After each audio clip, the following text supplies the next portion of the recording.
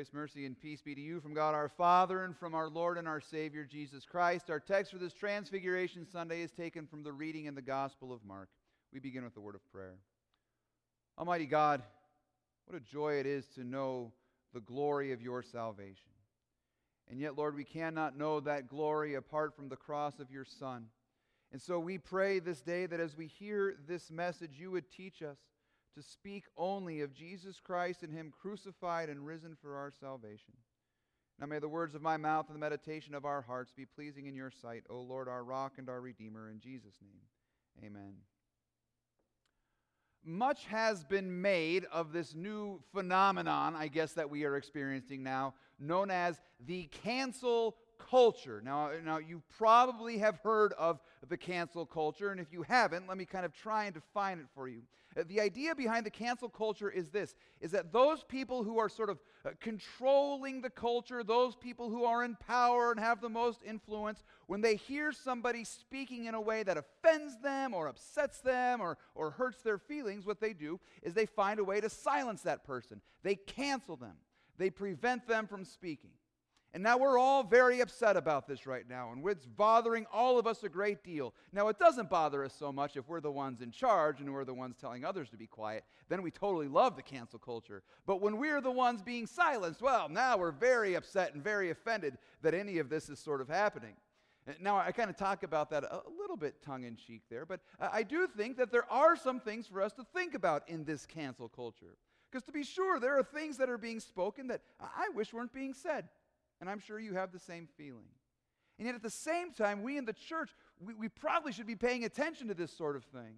Because quite frankly, our bread and butter in the church, our whole existence in the church is based on what people say. Specifically, the gospel. The whole foundation of our church is the preaching of Jesus Christ and Him crucified. And we believe that it is the message of the gospel, the saving work of Jesus Christ for the sake of sinners. We believe that it is that message that needs to be shouted from the mountaintops. For God's reign is one that spreads by means of a word. It doesn't spread by power and might, by winning wars and conquering territories. It spreads by speaking a message. So we want that message to be spoken. We want the amazing things of Jesus Christ to be proclaimed to the world. We want the miracles and the work and the glory of Christ to be announced to everyone. So the question is, why would anybody want there to be silence about this? Why would anybody want us to be quiet? Who would want us to be quiet about the amazing message of Christ's glory? Well, as we come to our reading from the gospel today, the answer is right there for us. The answer is Jesus.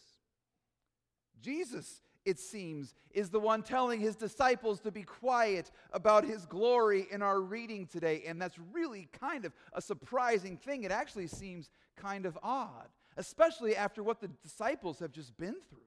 I mean, they've experienced one of the most glorious occurrences in the history of the world, and you would think that after being there, they would want to tell everybody about what they have seen. I always think, like, this is one of those times I really wish I was following St. Peter on Instagram, right? Like, you can just picture Peter up there on the mountain with his disciples. He's got his phone out. He's got Moses and Elijah behind him, and Jesus is glowing, and James and John are there kind of giving him one of these things. And everyone's all thrilled because of what they're seeing there on the mountain. I would love to have seen that picture. To think about God showing up in his terrifying glory. And Moses and Elijah speaking to Jesus as He exudes this glory from His body. And yeah, Peter kind of stumbles over his words, but he experiences something that nobody almost anywhere has ever experienced. And then God speaks to them and says, look, this is my beloved Son. Listen to Him. This whole experience is so overwhelming. You know they want to tell somebody. And after it's all said and done, they see no one but Jesus only. You know they're itching to talk about this. Actually, on the radio this morning, I heard the radio announcer ask this question. If you could climb Mount Everest, but you were never allowed to tell anybody about it, would you do it? I don't think I know if I would. I would want to brag about that all the time. And I imagine that's how Peter and James and John are feeling, like they got to see all of this terrifying and thrilling glory of God. This is something to be experienced, to be spoken of, to be marveled at, to be in awe of. The glory of Christ, the presence of his Father. And Jesus says, keep quiet about it. As they were coming down the mountain, Mark writes, Jesus charged them to tell no one what they had seen until the Son of Man had risen from the dead. Why? Why not tell everyone? Why not broadcast this before the world? Well, perhaps we could think about it kind of along these lines. I don't have basic cable anymore, so I don't see a lot of basic cable news. So I don't know if they still advertise this way. But I remember for years watching the news on TV, and in order to advertise how great the news was on their station, the stations would say in their commercials something like this: watch Channel 4 News, for we were the first ones to tell you about the results of the election. Or don't miss Channel 7 Eyewitness Breaking News, for we were the ones who broke the story about the birth of the baby panda down at the San Diego Zoo, or something like this. And they would try and draw you in by letting you know that they were the first to report. Seems that in the media, bragging rights are to be had by those who report the story first. The first one to the story wins. Now, that's a really interesting way of advertising, and I think it's kind of curious. But in a certain sense, I want to say, so what? So what if you get to the story first? Getting the story first isn't what matters. It's getting the story right. What matters is the story accurate? Is it true? I wonder if this isn't why so many news stations now have developing stories, because they don't want to be delayed in reporting the story. They don't want to be bogged down by things like accuracy or facts, so they just want to tell you there's a story developing and we're following the story. Because being first, that's what matters. But of course, as we just said, it doesn't matter. Being first doesn't mean you have all the facts, and it certainly doesn't mean you have the whole story or an accurate story. Being first actually means nothing if what you're saying is inaccurate, incomplete, or worse, misleading. Before a story is reported, you need the whole story. You need as many facts as you can possibly have, and you want to have the whole thing. Well, it strikes me that perhaps the problem with the media, Jesus realizes, is the same problem that his disciples have. The disciples are people who want to be first among everyone else. And at this point, they don't have the whole story. They don't know all the facts. So, let's think about this for a second. First, the disciples have this constant problem of wanting to be first and before everyone else. Peter, who clearly stands out as the spokesman for all the apostles, has this problem of always wanting to buddy up to Jesus and always wanting to kind of be above the other guys. And we know for certain James and John, who are also on that mountain, we know for certain that they have that problem, because just in a few chapters, they're going to come to Jesus and they're going to ask him, hey, when you come into your kingdom, can one of us sit on your right and the other one on your left? We want to be the vice president and the vice messiah. We want to be right next to you, Jesus. It's as if these guys actually want to replace Moses and Elijah on that mountain. And if they come down the mountain boasting of this experience, what they're probably going to end up doing is boasting about their experience and lording it over the others. And Jesus simply won't have this. For Jesus calls his disciples to operate in a different fashion than the rest of the world. Jesus calls us as his church to operate in a different fashion. He calls us not to strive to be first and to lord ourselves over others, but to be servants of all and to sacrifice for the sake of others.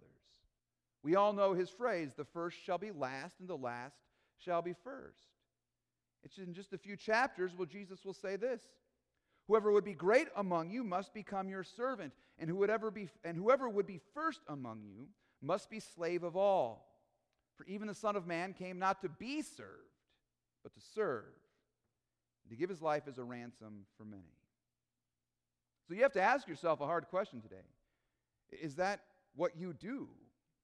And is that what you, as a disciple of Jesus Christ, are known for? Do you strive to be first and lord yourself over others? Or do you work hard to kind of stay in the background and just serve and sacrifice who you are so others can be exalted. I know the disciples certainly had to wrestle with that.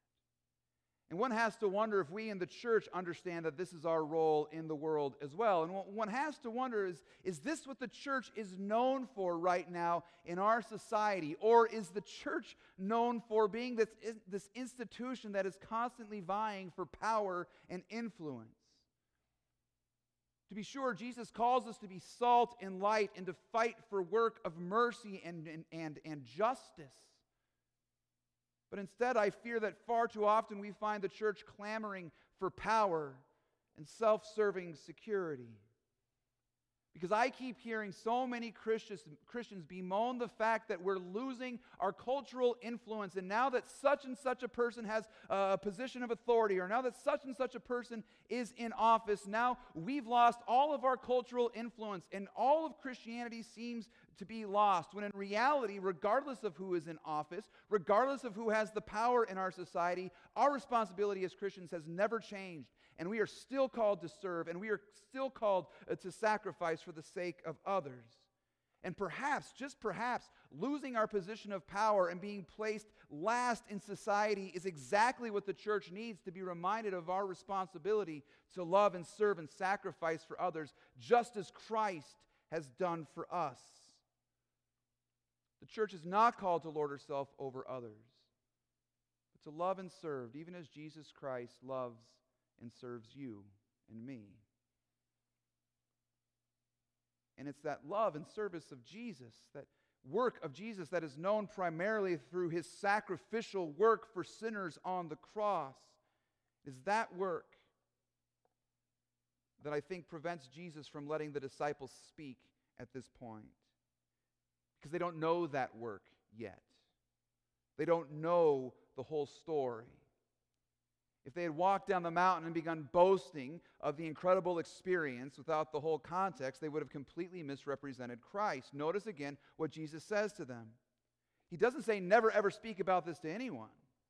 But he does say you are not to speak of this until the Son of Man has risen from the dead. And to prove that they weren't ready to talk about this, the very next verse tells us that they have no idea what he's talking about. They begin to discuss among themselves what he might mean by this resurrection business. So that to boast of Jesus in his glory without knowing of the cross or resurrection is to completely misrepresent Christ. Because Jesus doesn't come to show off his glory, he comes to die. And Peter can never truly talk about being a leader in the church until he sees his own leader, his own Lord, suffering and dying for the sake of sinners. And James and John cannot properly speak of what it means to be seated on Christ's right and left until they see him crucified between two thieves. And you and I cannot ever speak or know of what it means to follow Jesus Christ until we take up a cross and follow him to Golgotha, where he bleeds and dies for our salvation. In other words, we cannot know the glory of God properly until we have received the grace of God and the death and resurrection of Jesus Christ. But now, of course, we have received that. You and I know that grace of God in Jesus Christ. And it is this gracious Jesus then who comes to the disciples from the cross and the empty tomb and changes everything they know and everything they think. And it's the same that he has done for you and me. I mean, think about Peter. Peter at this point in the gospel, he's coming down and he's really full of himself and he's really high on himself. But the way we get the story is he kind of looks like a bumbling fool. Because the way Peter tells the story now is not, look at this glorious experience that I got to have, but, oh man, we were on that mountain, and I was terrified, and I started saying stuff that made me look really bad. Why can Peter talk this way? Because he knows that he is a sinner who has a patient Jesus. He can point us to his foolishness and his bad moves. Because all that ends up doing is pointing us to that Jesus who forgives him, who is patient with him, who loves him, and carries him. As Christians, we're in the same boat as Peter.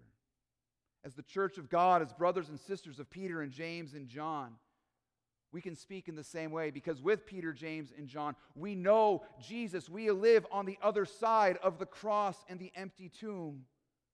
We as the church know and believe that we have a Jesus who is not only glorious and powerful, but was crucified and risen. And we know what he's done for us. We know the pains he suffered, the depths he entered, the blood he poured out just to make us his own.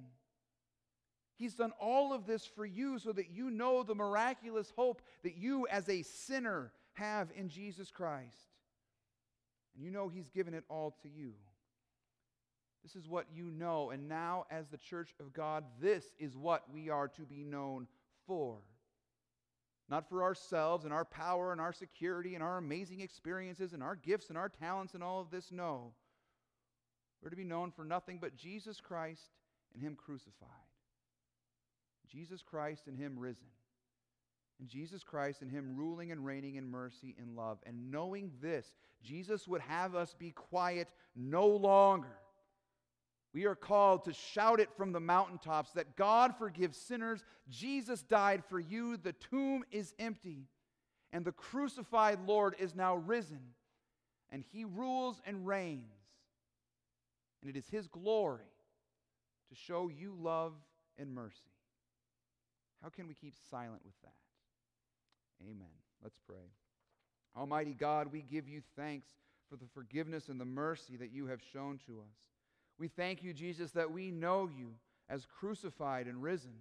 And now, Lord, we pray that we would be known as those who do nothing but proclaim this message for the salvation and the hope of the world. Let your will be done for us here, Lord, by the power of your Holy Spirit. In Jesus' name, amen.